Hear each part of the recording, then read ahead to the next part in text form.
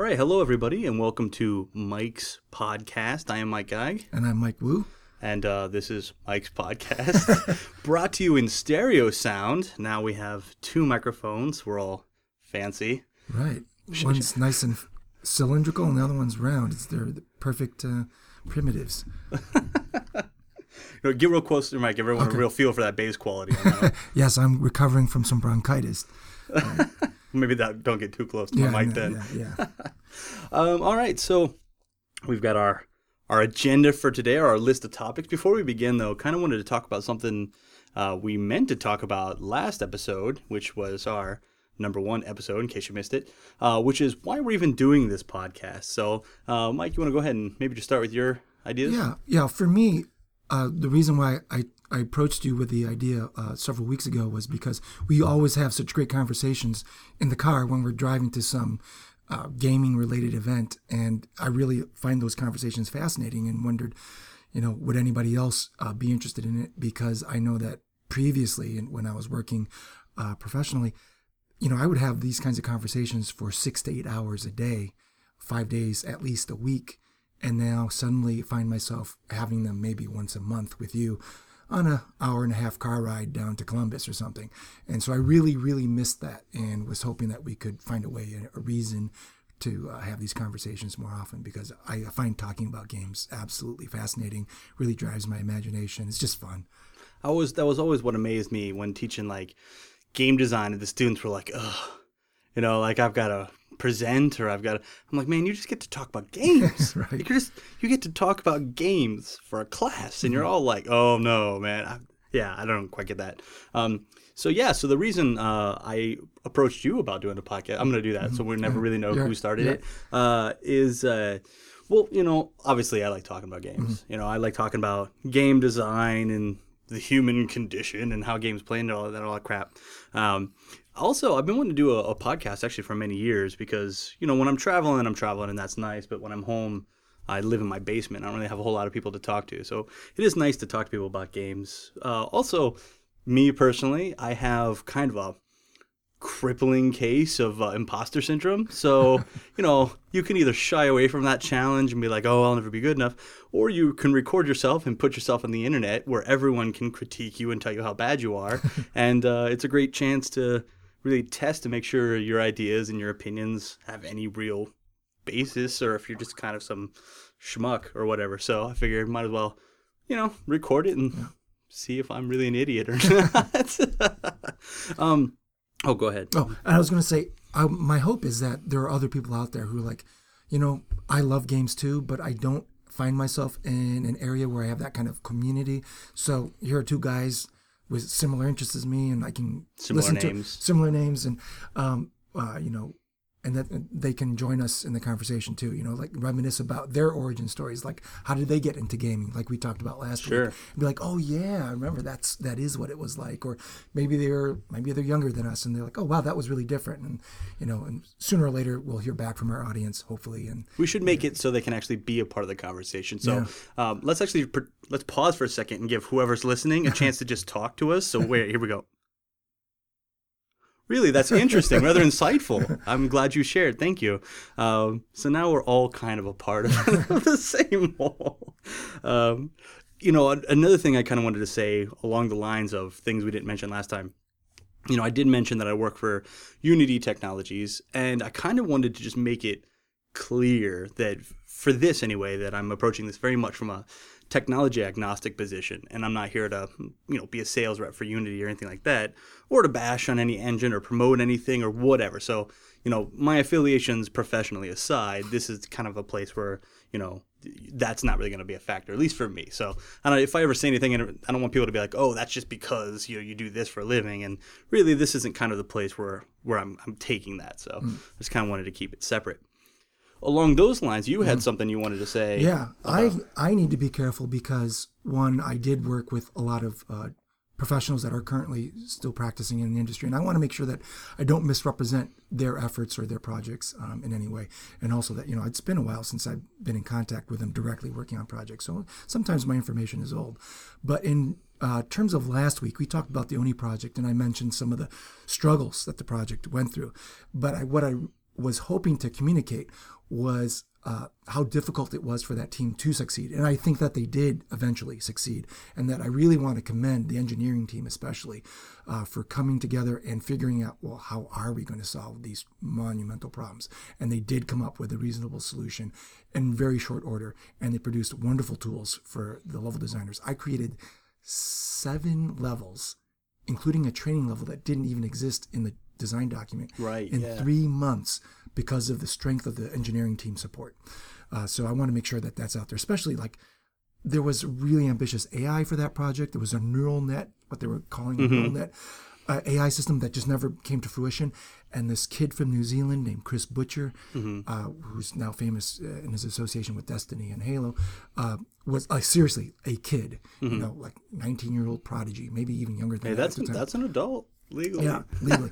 Getting his PhD. His PhD was Oni's AI, I believe. You know? Oh, okay. You know, kid from New Zealand. And I remember wanting to join that team because during my 3rd job interview with him, Chris Butcher sat me down and explained to me how engines work. And even though I had been in the industry for 2 years, no one sat down and talked to me about how engines work in a way that I still don't know. Yeah, as a designer that I could understand. Yeah.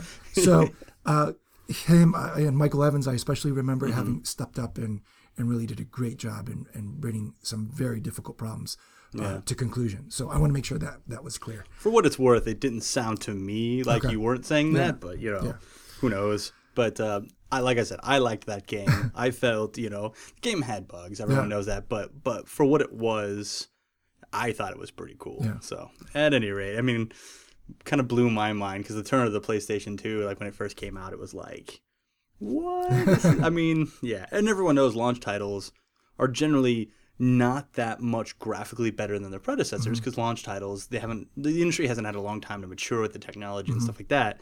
And so, you know, all launch titles are prone to some issue here or there, but I enjoyed that title anyway. But anyway, okay. Well, fair enough what you said. Yeah, thanks for giving me the opportunity to make that correction. Well, it's 50% your show, Mike. I didn't give you nothing. You just took it. But,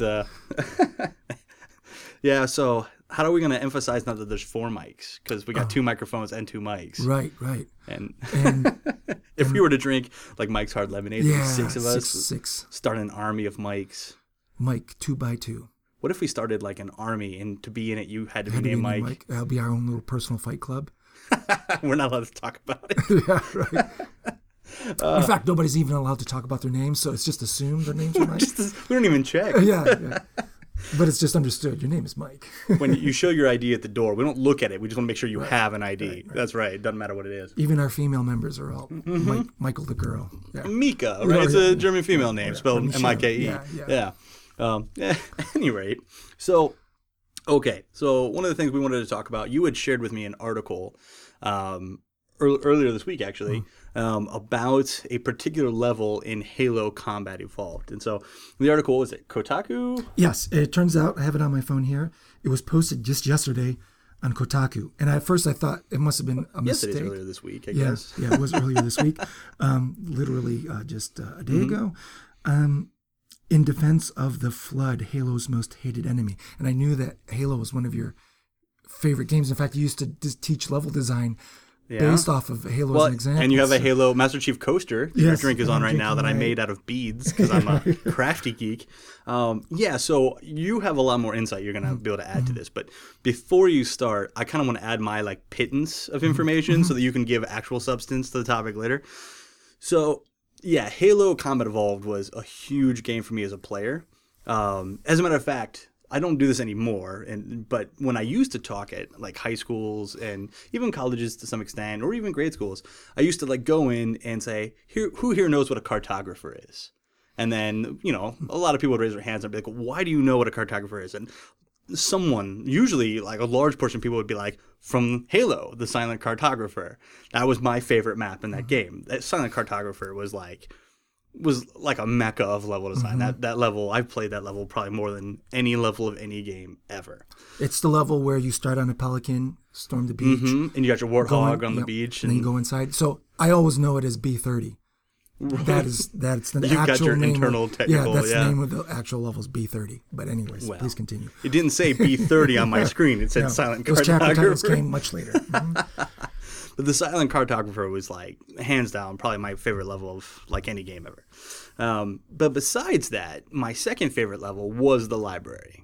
All right, which is what this article was about, what you're about to talk about. The library was this notoriously difficult level where the flood just kept coming, and seemed like there was no reprieve and stuff like that. And a lot of people didn't like it because of its difficulty and because of its repetition and stuff like that. But that actually made it like my second favorite level. I played that one a lot. As a matter, earlier today I was mowing my lawn and I was thinking about Halo, and I was trying to remember specifics about any map in the game that wasn't the Silent Cartographer or the library. And I couldn't think of anything that stood out in any level besides like the multiplayer levels, because you played those a ton. But like, except for the Silent Cartographer and the library, which I could pretty much remember completely, and no other level could I even, like, there were enemies in it and guns, and that's pretty much all I remember.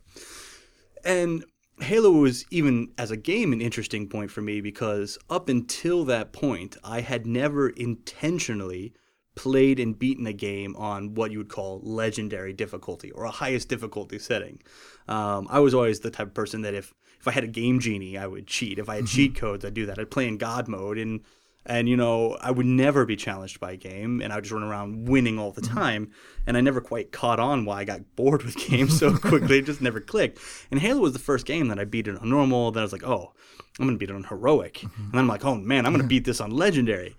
And I remember the library being just such a bastard on legendary that it really just made me want to beat it that much more.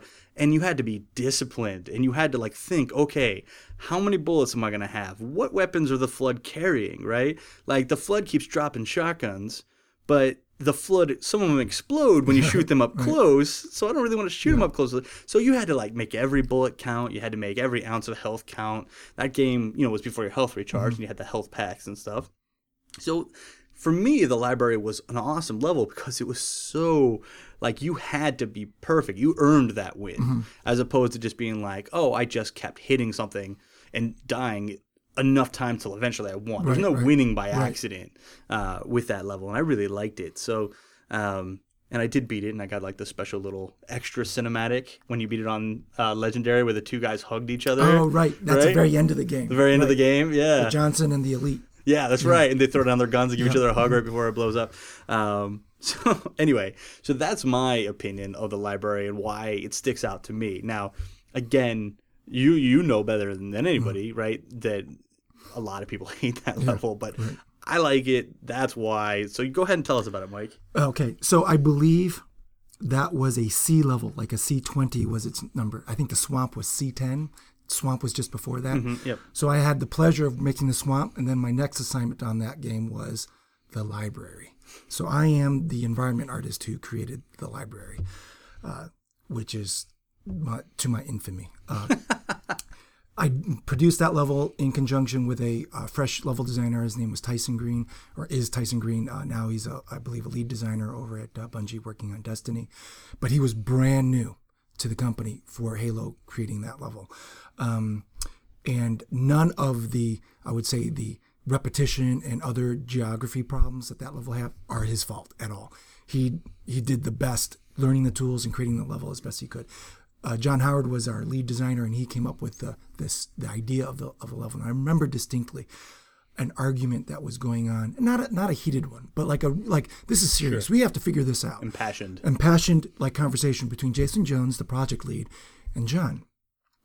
Jason was of the opinion that given how difficult production was going on the library, that we should settle on a plan that were two major play spaces that were set side by side, a horizontal space, and just call it good. Now, that's because, as an engineer, he understood the engine. John thought, but thematically, you're diving into the core of the Halo structure. This needs to be a very vertical, very deep experience, and it needs to be, not that I went down 100 feet. You need to feel like you went kilometers. But I don't want you just sitting in an elevator for 5 minutes. You need to get out, play, go back down, play. You just need to keep plumbing the depths. Well, real quick, but you missed a golden opportunity to have Cortana play you music while you're on the elevator. Maybe. I think it would have cost us money to license music, so it would have been kiboshed. So anyways, John prevailed. We were going to do the 4 stacking, at minimum 4 stacking levels. But I greatly increased the distance between them just to because oh my God, we can't do 10 levels of this. It was too difficult. And now this is the reason it's going to blow your mind. Because the Halo engine, which was basically an evolution of the Myth engine and the Marathon, experience that they had, which were 2.5D games, right? They weren't really made for us to create environment geometry that stacked on top of each other. In order to compress the data, it would look for vertices that were really close in the X and Y coordinates, I believe. And so well, I think these are supposed to be the same X and Y coordinates. I'm just going to make them that. But if you're you're using similar geometry modules, level after level, but they're just turned 10 degrees different from each other, and you start to create this different kinking labyrinth, it would say, no, this module, I'm rotating, and so it's breaking your world. And the error reporting of the original engine was error. Compile stops. Yeah. That's all you get. Yeah. Error, some gobbledygook that even an engineer really couldn't PC tell. Load letter. Was just error, one line, error, compile stops. Okay, now what? You have no idea. We have no idea what's causing the problem. So it was another environment artist, more experienced one, who said to me, this is what we're going to do. We're going to literally copy. Because we figured out, what it is that if I just import one of the levels, it's fine. If I import the next level just by itself, it's fine. If I stack them one on top of each other, it breaks. Right. There's an issue there. So we literally copied the same level 4 times. It imported. Oh my God. So it's basically each layer is the same. Copy. And now we would change one module out. Did that import? Great.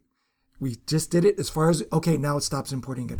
Tyson, here's your level. This is as far as we can take it before the import breaks. And so now you understand why, half the modules that we built, can't use them. Why? Because for some reason it caused the compile to break. And you didn't have time to figure it out because you got a deadline. Yeah. There was no error reporting. But that level is what caused us to get, I believe, on Halo 2, we got this new error message that would say, I've created for you a VRML file. Do you know what VRML is? No.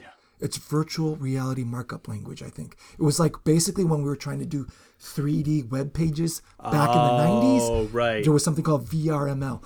And so Eamon McKenzie... That really took off, by the way. Yeah. Used that because I think he knew that he could use that. Somehow he had that library or something. He had a way of accessing. Yeah. He could create error geometry that we could then import into Max. And see visually. And it would give us an approximation. Either it would somehow show us the vertice or the edge or something. Okay, it's actually in this area. Here's where the error is. And it, generally would get you in the ballpark. I mean, it would be scaled. It would be 2 cross polygons that were 1 kilometer by 1 kilometer in length, even though your geometry was only 50 meters by 50 meters. So it's kind of funny, but you'd find the intersection of these 2 polygons. And that would, in fact, be where the vertex was that was causing the issue. It's funny that one vertex will shut the whole thing down. You'd fix that. And so that's how we got through Halo 2 a little bit more smoothly. And then by the time we got to Halo 3, it was much better. We had real error reporting by then.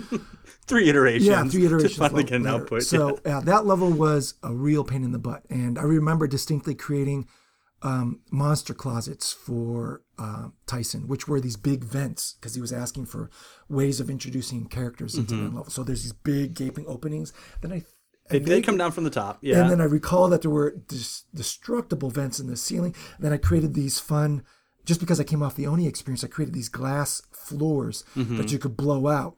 And that was supposed to allow AI to fall to their deaths.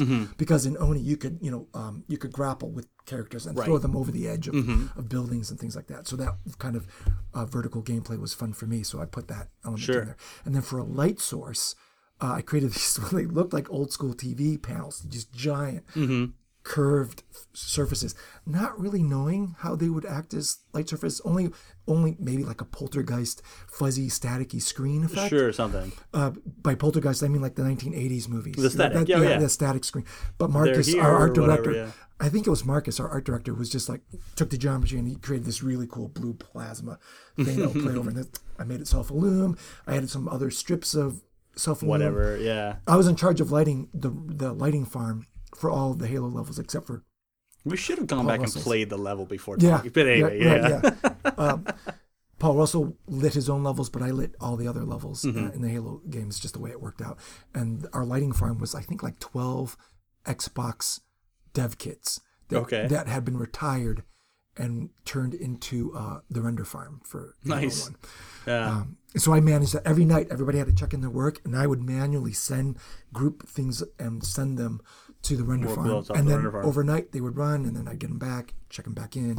This is before we had automated tools to do things. So that's how the library was basically built. And half the time was spent after finally figuring out the import issue. So what's everyone's big problem with it? One, I think, is the repetition, and then the sheer punishing pace. And I think the author of this article, let me give credit where credit is due. Yeah, well, the author wrote as, saying that they liked the level, but that it was punishing. The same reason that I kind of liked it, right? That, it is punishing, but that's why you play on Legendary. That's why you play Dark Souls, right? You want that, like, almost insurmountable challenge. Right.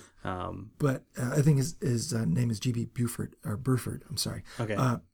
I'll put a link to it when I post what he stated, and I agree with this, what irks people is that there's a very different flavor of gameplay, almost abrupt, when you reach that particular flood level. Well, because everything else has been outdoors, right? Very horizontal, very little vertical. And it's about reading the way the elite is reacting, and he's about to roll, and I'm going to do this, and I'm going to... with the flood, this particular flood level, like a survival horror game. Yeah, you've got to react. In fact, I mean, if this level came out today, I think people would eat it up, especially if you made it like a horde mode, or I guess horde mode exists now, or survival mode, right? Survival mode, right? That's a thing in Halo. You'd call it a firefight mode. If we made a firefight mode out of this, people would eat it up. But we didn't preface in any way. We didn't foreshadow this in any way so people could enjoy saying, I knew it was coming, and here it is. Yeah, it was just like a smack in the face, 4 levels in a row. Bam, bam, bam. And see, I guess a lot of people could react that way, but I always felt it with the flood. Like when you first fight the flood, you fight a few of them, but they're the flood. You expect there to be a lot of them, so you just keep waiting. Like, okay, I fought some more. When is the flood going to happen, right? And in that level, you're just like, oh my God, they're everywhere. It's actual flood. And you have to run, and you have to hide, and you have to pop out and shoot a couple of them. And you're right, though. If released today, that game would be, or that level would be like, that would be everyone's jam. And it's kind of funny how like that kind of evolution sort of happens, where everyone's now like more hardcore, more difficult. Punish us, give us that like Iron Man gameplay where we just delete our character if we die or whatever. Which that's too extreme for me. I'd never do that. I value my time a little bit too much for that. But it is kind of funny. And and you're talking about this repetitious level design, right? And I'm of the opinion that there's obviously good level design and bad level design. And repetitious level design does not necessarily strike me as bad level design, especially in this case, because I don't know, if I was thinking about it and I was designing a library, would I make every floor different? Probably not. It serves a purpose, and as long as the space serves that purpose. Besides, this wasn't some art installation. This was the Halo ring meant to nuke the entire galaxy to kill the flood. Like, it's a bit solemn. It's probably pretty basic. It's probably, these are rooms and structures fit what we... So I don't even suppose I really would have noticed that, because it's like, okay, it's a library. It's gonna... Go to your local library. Tell me how different every floor is. I would say it worked thematically because you do feel like you're inside the giant machine. If you were to open up your computer, you would just see all these components that look like just this cogs. This unbelievable series of cogs, and your mind just boggles as to what they could all do and how do they act differently and create these rich experiences that we have. So that was in that sense the theme worked. What's important is that you create unique encounters in it so that you feel like I understand the space and now here's how I'm going to master it. I try to make it asymmetrical. If you close your eyes and remember the level, the walls have a slant to them. Right. So that only in the edge, like one wall has a slant, and there's the alcoves and the hallways and stuff. Yeah. If the slant was, I was hoping was going to communicate to you like I'm always feeling the slant on this side, so I know when I'm going forward. If I get turned around in combat, if I feel the slant is on the other side, I know that it got turned around. And that's important. it may have been a little too subtle. The longer I got into game design, or the subtlety is what's good. You don't want people to like. You don't want them to be like, I'm going this way because of the slant. They just you want them to intuit it.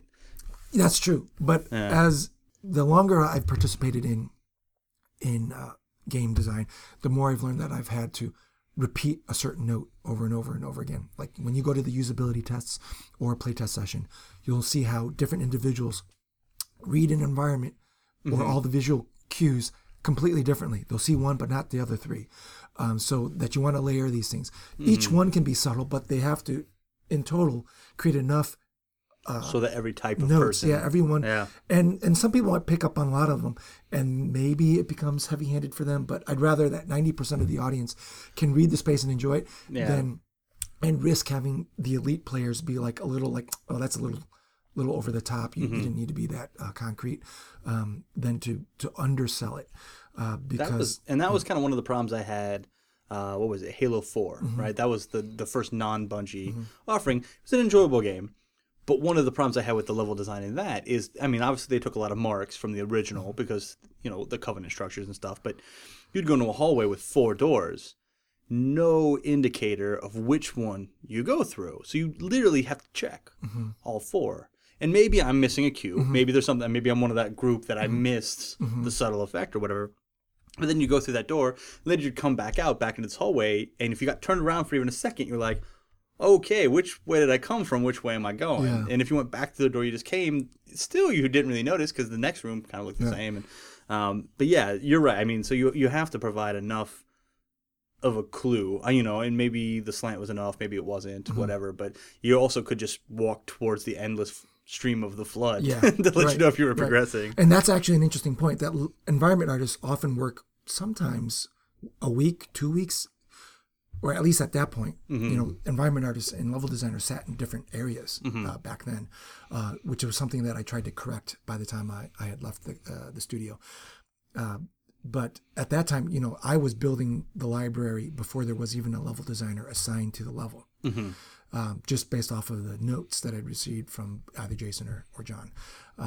So I don't even know what the flood combat's going to be like. Right. Okay. And I just have big open spaces with potential. And then maybe a month later into it, that's a great space. Can you introduce areas for monsters to be spawned, right there and then? I'm going to lock the doors. Can you introduce a door? Things like that. And so now I'm responding to the level designer. But initially, it's just my imagination. Just shot in the dark. Just shot in the dark. Interesting. And so, yeah. I imagine that caused a lot of rework. Yes. And in fact, that's one of the reasons why, 10 years later, like the level designers and the environment artists have to actually be teamed up during pre-visualization. Because it used to be environment artists were pre-vising the game. Based on what, concept art? Concept art, yeah. Whereas the LDs were, maybe they're working on some sort of DLC or they're prototyping new game systems. But the environment team is creating all this concept art and concept modeling for the levels without very much at times. Sometimes we had some more than others, without the level design team's input, which is not great. But by the time, we're rolling on to pre-production for Destiny, we had yoked a lead environment artist and a lead level designer together. And we stopped calling them level design and environment. I mean, they still existed as disciplines. Sure. We called them world teams. Oh, so they had a new existence. And I've heard that phrase before, but I didn't know what that meant. Well, it was just an arbitrary term that. Sure, but I mean, still, yeah. But it was like, it's not about level design. It's not about environment art. It's about that total experience. And together, like a married couple, this is the way I describe them, you're both going to pitch. And they did. I mean, it's really incredible. Bungie has this really nice new studio. Till shipping do you part. Yeah, they have, yes. Literally till you ship, do you part. They have a theater. They would go into the theater and they would pitch their ideas as a team.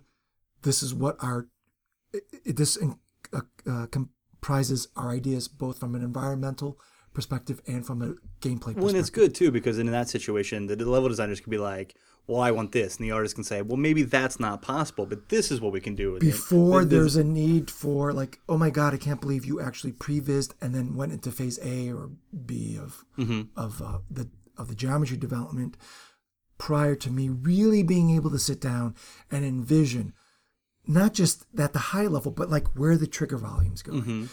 when is this story beat going to occur? Like they really get to think about that up front with the environment artist, which were things that were happening on even Reach. what's the pacing, that was happening on Halo 3 a little bit, but they were still physically separated. But by the time Destiny came around, they were actually sitting side by side in the same areas. Yeah. So I know that Destiny doesn't have perfect level design even out because they're doing so many ambitious things with the networking and with the reuse, again, repetitious level design. They're reusing combat spaces a lot in that particular. I feel like Destiny, though, was built on the idea of repetition, though, really.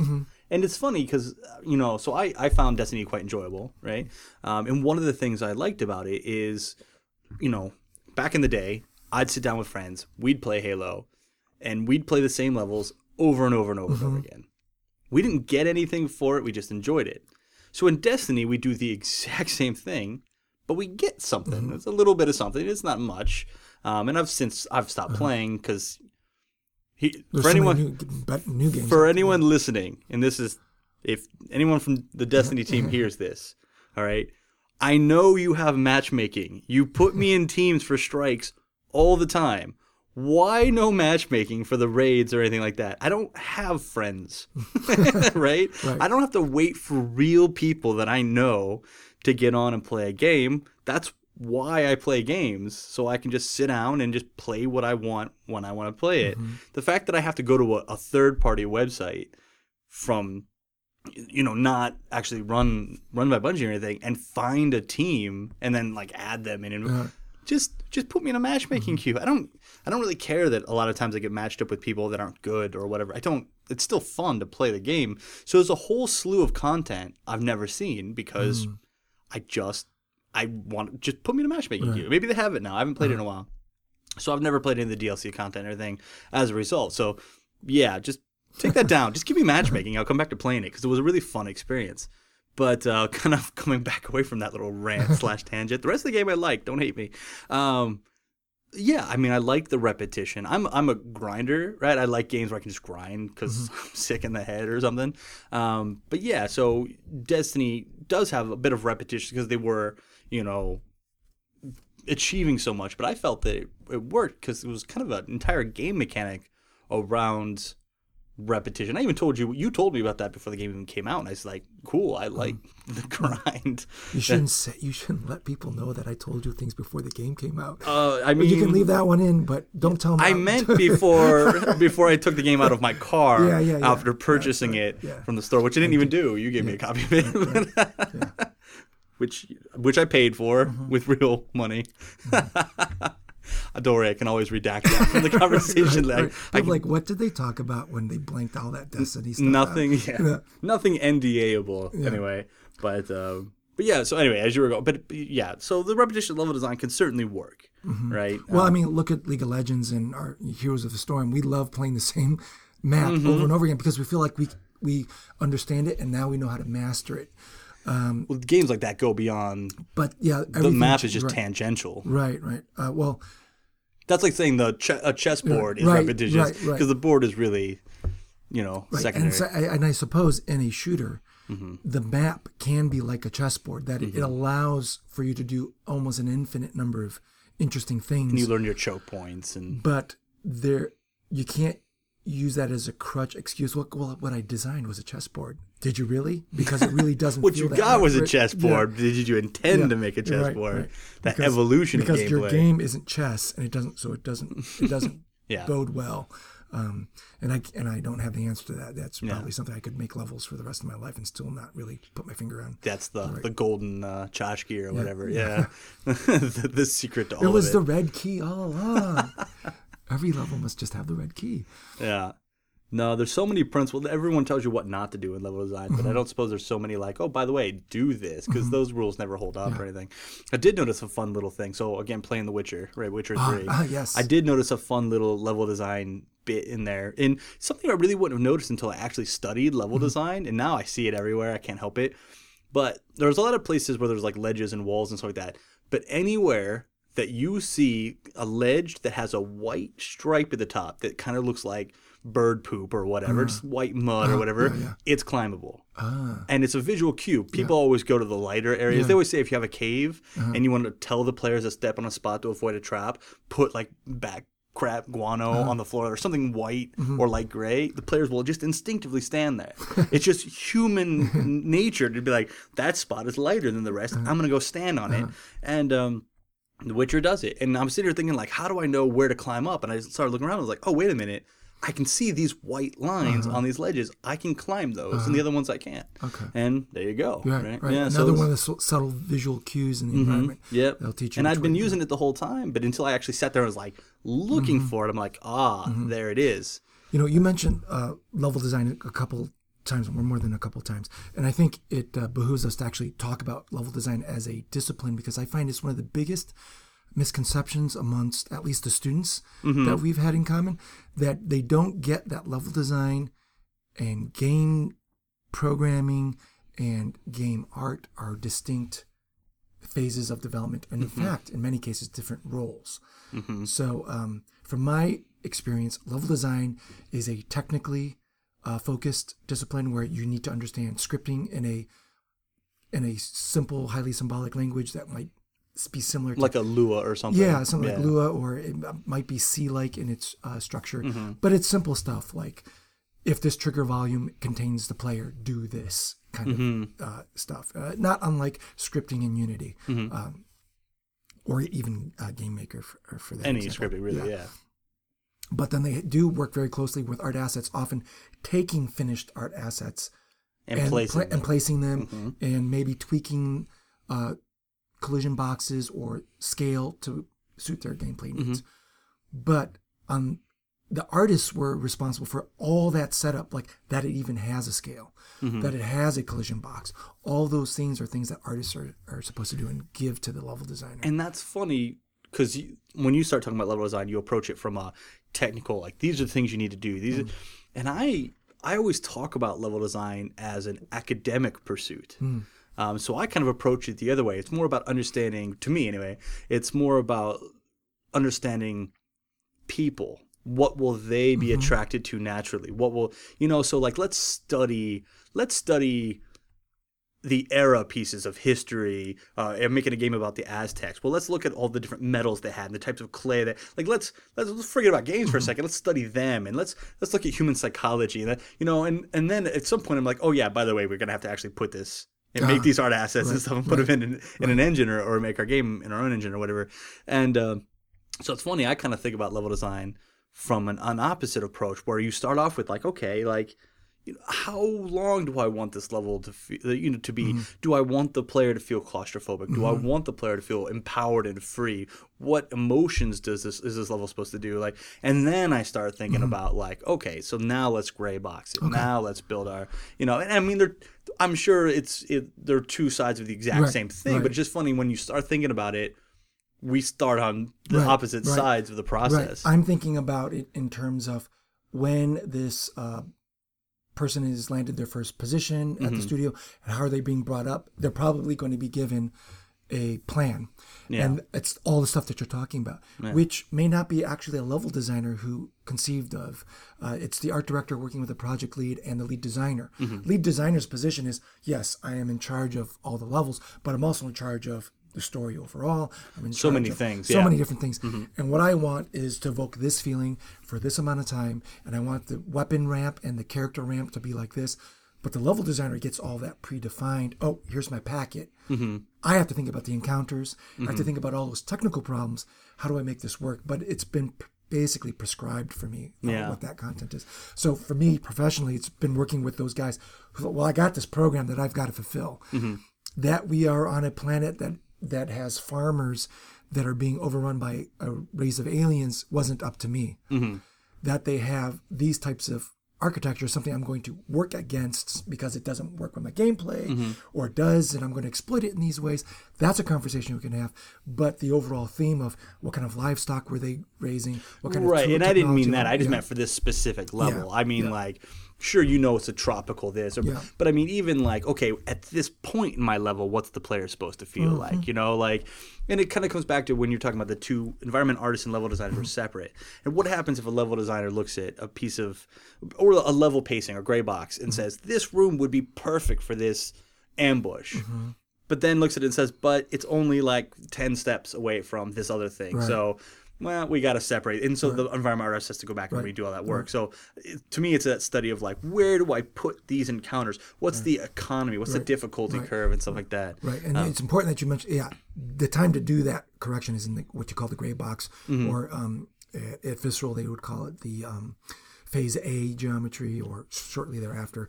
And that Bungie would be what they call the mass out. Okay. The very earliest version of the geometry where you can put a player character on it and it doesn't fall through the geometry. You actually, so you can gauge scale. And at Bungie for a very long time, there was a level design, I guess you call it Bible or a guiding document that all environment artists were to read and understand. This is the taller doors, those are called metrics. And yes, there could be those practical things, but we're also talking about concepts of things like what we would call an AI blind. A way for the player to lose the AI so that the AI is now forced to say, I have lost sight of the enemy. Now what do I do? Right. Do I stay here? Do I try to outflank? Do I try to predict where the player is going to go? Depends on your AI system, right? Do I look down at my buddy with an arrow at his head and go, oh, it must be my imagination? right, exactly, yeah. All those kinds of things, you know, so you use that. Is there a killing ground where there's this open space where either you or I step into it and we're open to fire? Do I have a space of power? Do you have a space of power? Do we have vertical gameplay? You know, even how does knowing that play into challenge ratings it's like, and such? where's the camera relative to the head of the character? That's important. If you camera's its own discipline in if you itself. carefully watch a replay of maybe not in Halo 4, but earlier Halo games, you'll notice that the projectile doesn't actually come out of the tip of the gun. It comes out of the face. Yeah. It's because that's where the camera is. And you want to make sure that the players don't feel cheated. Like my shot missed. Why? It's because where you put the reticle is where the camera was coming from, and so that's where your bullet's coming out of. I actually have a video on YouTube about how to fake that effect and still make the bullet come from. Yeah. And the other reason why the Master Chief feels so tall is that I believe the camera's even placed even. Well, he's like 9 feet tall. Yeah, I could be wrong about this, but I believe that we artificially tipped the camera even higher, so it's closer to the very top of his head, as opposed to normal eyesight level. Nice little baseball cap. Because you hate to poke your head above cover and get it blown off. Like, why did I get headshotted? I didn't see the enemy yet. You have to be able to see the enemy. Then you get headshotted, and they're like, okay. But a quote unquote hardcore gamer would be like, that's BS. Yeah. So if I'm not mistaken, there was at least one iteration, if not more iterations of Halo, where the camera was placed unrealistically, so to speak, relative to the. It's all an illusion anyway. Yeah. But whatever you can do for gameplay. Yeah. Well, I feel maybe we should move on because we have another topic and we're actually going a bit over on time and. You know. We weren't even supposed to be talking. Well, we were supposed to be talking about the library or something like that. For 10 minutes or something. Right. All right. So another topic, again, another thing you had brought up to me was this whole evolution and motion of industry towards mobile platforms. Right. And what does that mean for the industry? What is that? Is it the death knell of the console age? What does it reinforce? And so you actually have notes. Yeah. Well, I just took a few bullet points to make sure that we keep our arguments clear and we at least hit some of the important things. Now, what brought up this whole conversation between us was that Konami has just recently. Sent out some press releases or announcements that those press releases that I think are striking people as this is you basically saying you're dropping console, maybe not today, but it's in your future. Now, I didn't read those. What was the did you get that impression reading it? Yeah, well, the impression I got was that Konami is saying due to the nature of our business, it's become clear that we're going to be mobile first. They're not saying no console. What they're saying is. Where the profitability of our studio is coming from the mobile side, not from the console side anymore. So, all right. At least the press release wasn't titled like, we're going to ditch console. So. No, but there have been some news where I think, big name designers are... Well, I mean, the fact of the matter is, I mean, mobile, I don't want to say mobile is easier. That's giving the wrong impression. That's not what I mean. But mobile takes... smaller teams, right? since mobile doesn't have the processing power of consoles or PC or whatever, you can get away with scaled down assets and stuff. That's not to say that isn't made up for the massive amount of time it takes for like engineers and stuff to get something to run on a mobile platform, that's any amount of aggressive or whatever. So I'm not saying that mobile is easy. It's just a completely different beast. And so, you've got companies who have gone to mobile and have been successful. And you've got to imagine a lot of these people are looking at that. I mean, obviously the biggest and most easiest thing to bring up is Hearthstone from Blizzard, right? Blizzard makes Hearthstone. I've not seen actual financial numbers, but I know from things I'm not allowed to talk about that it's doing very, very well. And it's a great game, and it's certainly niche, and it's certainly set up in a very specific way to work with mobile devices and stuff. So it's not a console type of game. It's just a different beast. And I know the team for that has been a bit smaller and stuff. And so you've got to have these other companies saying, okay, well, maybe we can do that. Maybe we, the market being what it is, it's so very hard to produce a game that makes a lot of money. Even if you, on paper, make a lot of money, you're not discounting, publisher fees, salaries, benefits. I mean, so all this capital, all this overhead, right? And so if you think, if I can keep those numbers but pad them with a successful mobile title, why wouldn't you, right? And so, I don't know if people are thinking too much into Konami or what your opinion of that is. Well, I think it does make a lot of sense to make that shift. In fact, it was something tangentially referenced in one of the blogs posting this I put up last year, in June of last year. It was a blog post, Does Your Studio Have a Future? Look at the business cycle. And in it, I created a graphic for people to look at, which talks about generations and how things move over. And there's a graph that I made. It was just a made-up graph, but it's based off of my It looked great, too. Yeah. It was a great graph. Would you make that in Paint? Actually in Excel. But I talked about, Mac PC over to console, and then the last and upswinging business cycle was mobile. I mean, people were seeing this well before this Konami announcement. I even saw it, and I'm not actively practicing in the industry right now, but I knew that mobile has to be the next big upswing in it. The market saturation is like nearly 100%. Right. I mean, if you look at a retail console game in 1982 retailed for about $38. If you look at inflation, that makes it about $94 to $97 today. So imagine going into a Best Buy or GameStop or an Amazon and seeing that the retail price for your Witcher 3 was $97 for the basic version of the game. Yeah. I think people are like, no way, I'm not paying $100. I'd still buy it, but you would, but you're a working professional, right? Exactly. But kids asking for Christmas, they would say, no way, I'm not paying that. That's a 33% hike. Right. Yeah. But hey, people were paying that for the Atari 2600 version of Pac-Man. So we're talking about a version of the game that's vastly inferior to the arcade equivalent. It only took 6 weeks to make that cart, to design it and start printing them. But they were able to charge almost the equivalent of $100 a pop, and they sold it like 7 million copies. Oh yeah.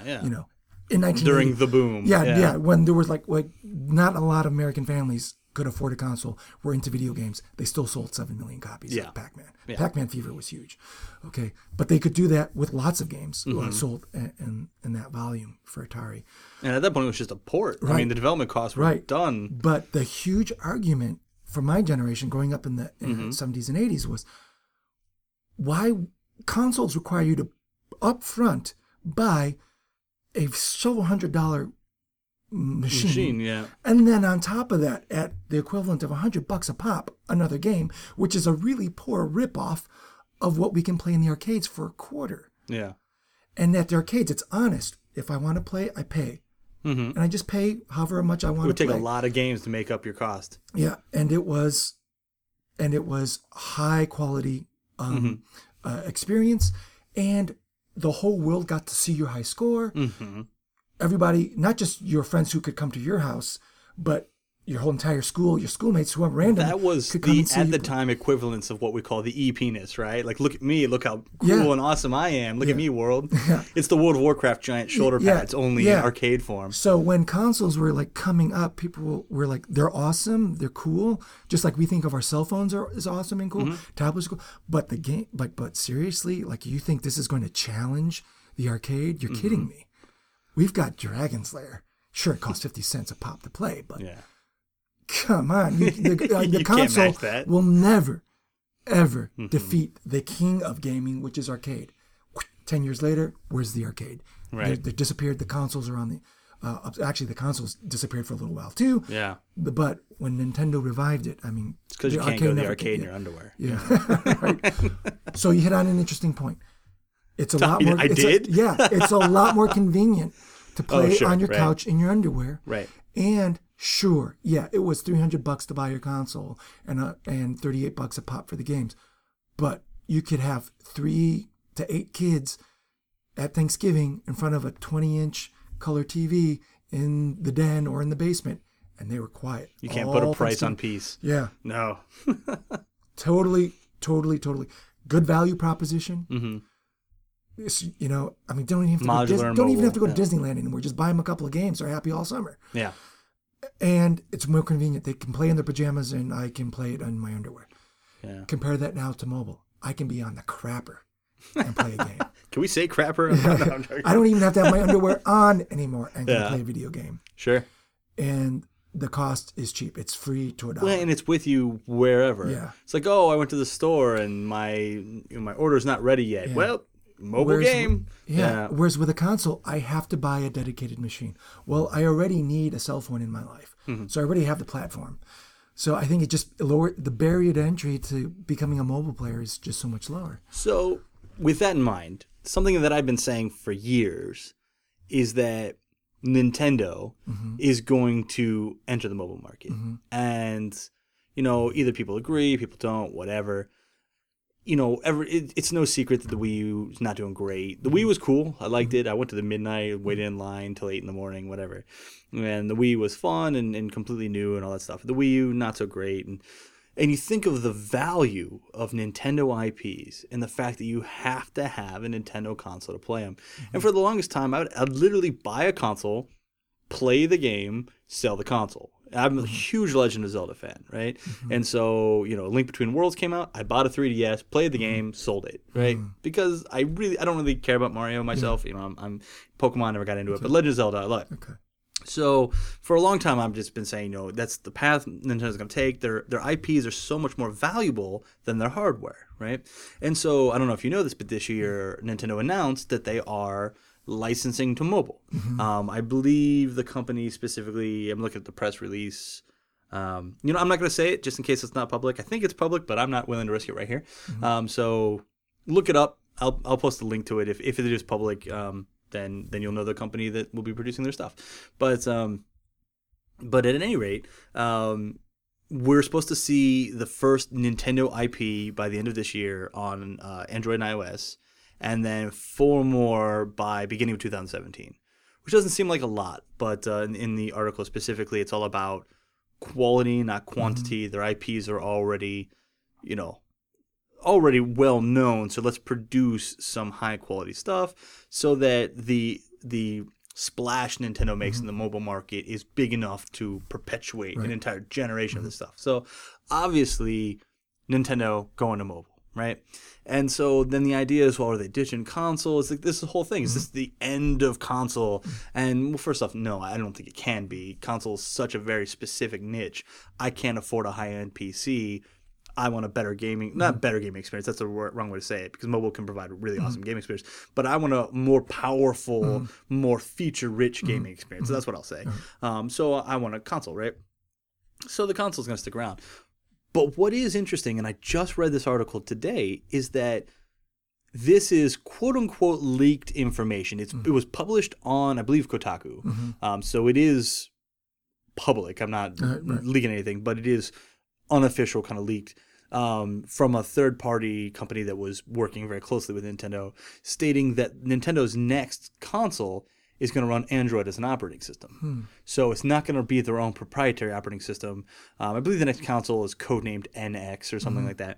And it's going to run Android, which is going to, in theory, run Android, which will greatly couple its console with its mobile offerings.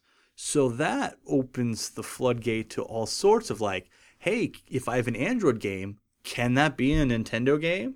What kind of monetization is there? What amount of quality assurance is involved in that? So I don't think necessarily that the console market is dying and all these companies are going to mobile. It's so very much just kind of becoming the same thing. Right. That convergence, and it's funny, it's one of the bullet points that I've okay, yeah. So, I mean, and I think you're right. In this case where the arcade really drifted and became a very niche thing. Like, I mean, you can still play like for social as it was still disconnected. Right. Yeah.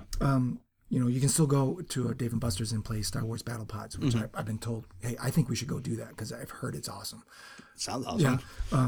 Yeah. To actually be in the Battle of Hoth or in the down the trenches. If you survived, I'm not sure I'd want to do that. But yeah, if you survive, it probably costs like $100 in tokens to get there. But probably, yeah. But anyways, the idea of media convergence actually was an idea put out there. In fact, I think it was one of our many topics of conversations driving to some event was about how I learned in Communications 101 in the mid-90s that all communications were going to converge, and that the theory was that it was going to be on the computer, but they weren't sure how. But somehow radio, television, print, and podcasts. Yeah. Well, there was no such thing as a podcast. Yeah. Yeah, you're right. We're going to become part of a what they call a global village. Okay. Somehow this was going to happen. It was going to be through the computer, and this they weren't sure how. The browser had yet to be invented. And sure, mid-90s browser wasn't invented. Browser came out like 96 or 97. So I'm talking like 1993, 1994. Oh, sure. Okay. HTML did exist. I remember going to engineering class and having fellow engineers saying like, "Oh, this is so cool. Let me show you how this works." And I was amazed. It was a hyperlink. Sure. And we're talking about stress and strain of metals. My background's in structural engineering, and then we were learning how to program 2D analysis. And you said, "Oh, just click on this, and I'll give you the definition and show you the formulas." I was like, wow. Mind blown. Like, this is a book where I don't have to read the appendix. The appendix is written into the body of the text. This is amazing. This is the future. Yeah, the future. I didn't mean to pull you so far away from your topic at hand. Anyways, well, that was the like, so this is the era of like convergence. Like, you mean information can be melted into one. Yeah, it's not just text. It's now also an image next to the text. And that image could also animate. And in fact, it could actually be video, and it's all audio. And audio. Now, back then, bandwidth was an issue, so they weren't really. Was it realistic to expect that rich of a media experience all in one that wasn't pre-written to a CD? Even CDs, it's the media's fixed. I want news. How do I put news on a CD and then like distribute it fast enough? So, anyways, 3 years later, the browser comes out, and then the rest is history. I wonder if the person who originally thought of this convergence of data ever imagined that would be used for websites like Hamster Dance. Where you're just sitting there waiting for all the hamster clips to load, and then the music starts up. Hamster Dance came out just shortly thereafter, right? I think Hamster Dance was like circa 1998. Crowning achievement in human evolution. Or I Kiss You. Remember that guy? Oh, he was I Kiss You? He was some Turkish guy. He was super friendly. He's I Kiss You. Oh, no, I'll have to look that one up. All your base are belong to us. Well, of course, yeah. Cats. That was that actually ended up being like this email virus that went around Microsoft when we were just acquired. Bungie was just acquired by Microsoft, moved to our new offices, and that's when we would throw up our hands.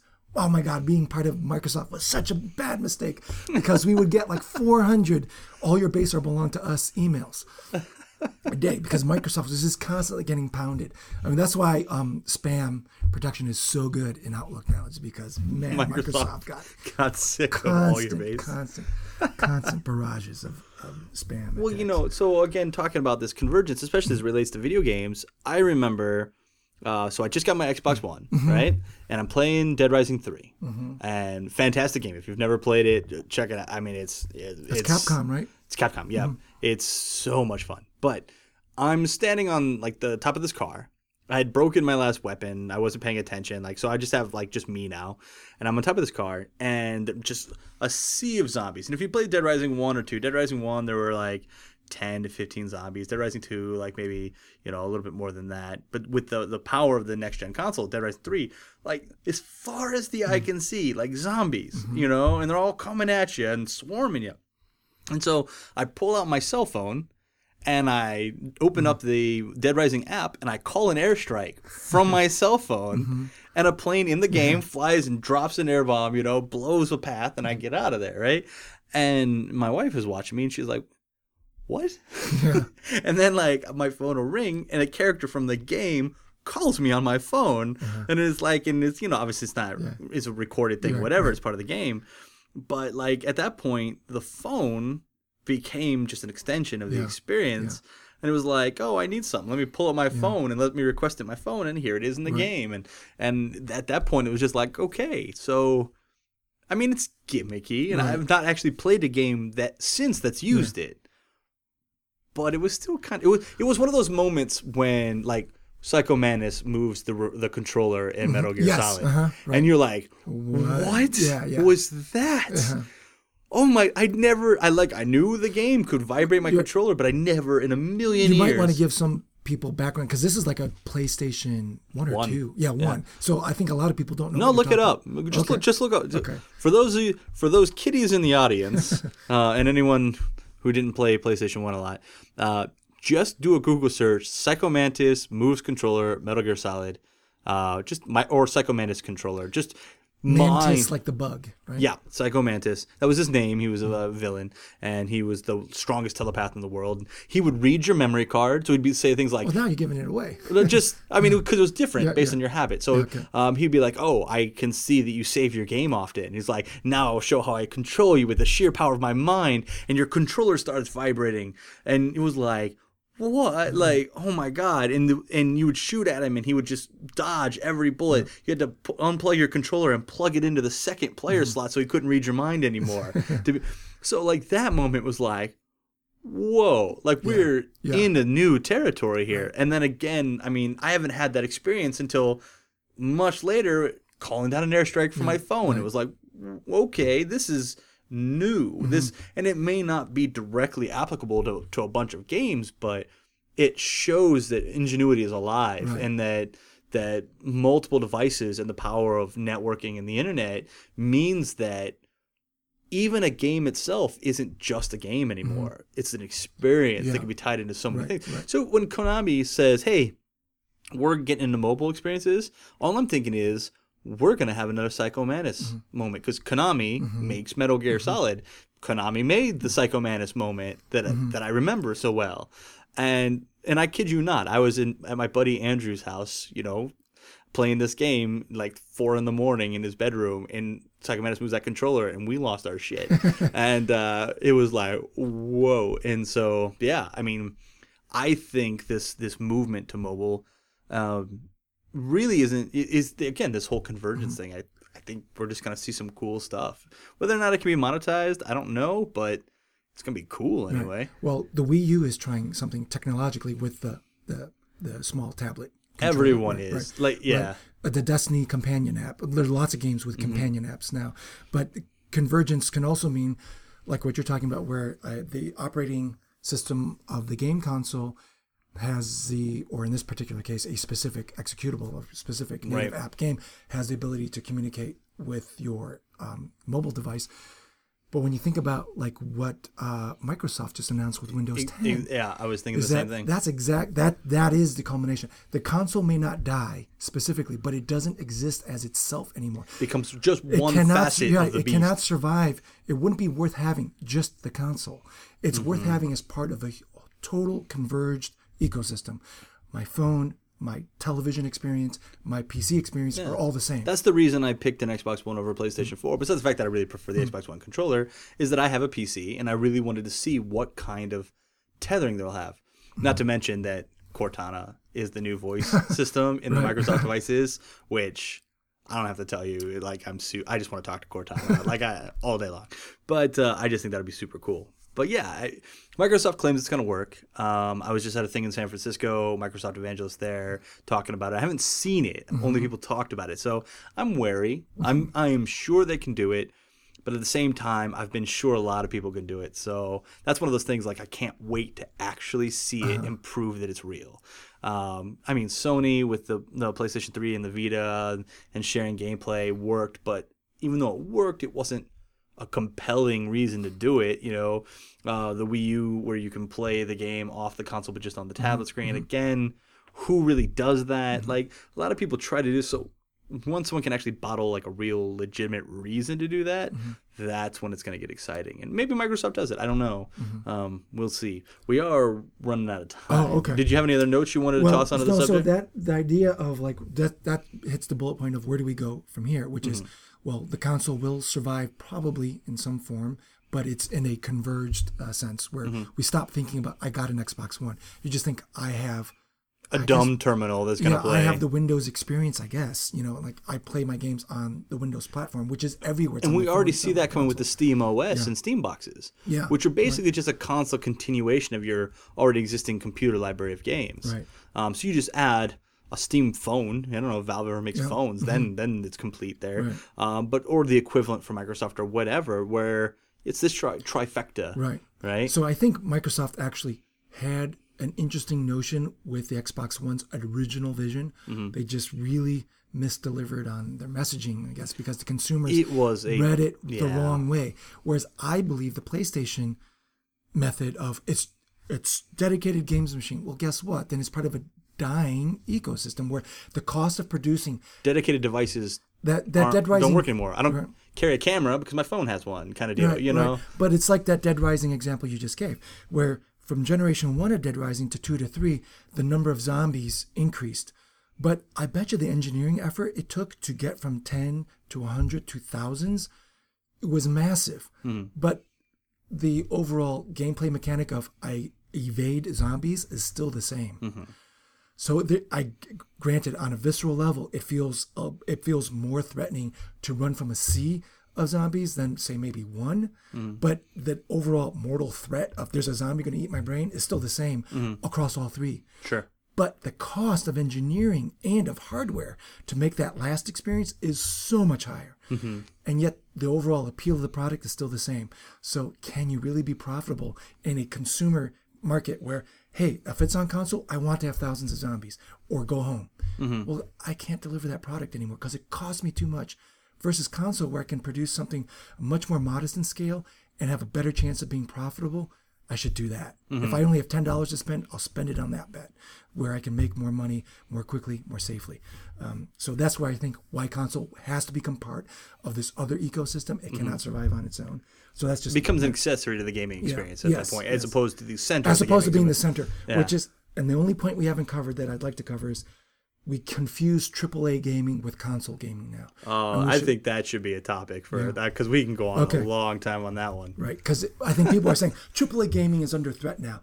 Well, no, just because Konami's going mobile doesn't mean AAA gaming is going mobile. Just because EA said mobile is an equal part of our strategy as to AAA gaming doesn't mean AAA gaming. Well, let's cliff note it real quick here, and then we'll do a deep conversation about it next time. So that I think people confuse the terms console gaming and AAA gaming because they have been conflated for so long that for a long time it's been the only safe place to put in the big budget has been on the console for at least the last two generations. So now people think the two are the same. It's just easier to do the market research. You know how many people bought the console. You know what percentage are genre fans. You know exactly what if they're on Xbox Live or PlayStation Network, you can read. You know how long they're gauging software, where they're getting lost, all that stuff.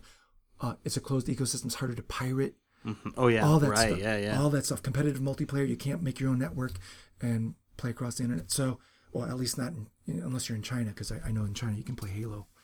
You could play Halo without Xbox Live because people told me they could. But anyways, topic for another conversation. But related to, does mobile gaming threaten console or end console gaming? Yeah. Well, all right, cool. We still have like 2 topics on the list we're just not going to get to this week. So, okay. Man. So anyway, that's going to, I guess, wrap up episode 2. We've now doubled our episode count. Yes. So for the 50 of you that listened to the first one, we got more for you. All right. Well, thanks for listening. Once again, I am Mike Geig. And I'm Michael Wu. It's also probably a good idea to say that you can reach me on Twitter at Mike Geig. And you can reach me at Rear Admiral, all one word. Yeah, and I will also put that on the webpage when I link this. And so any comments, feedback, criticism, hate mail, fan mail, questions, whatever, feel free to message us on Twitter. And hope you enjoyed the show, and thanks for listening. Bye. Goodbye.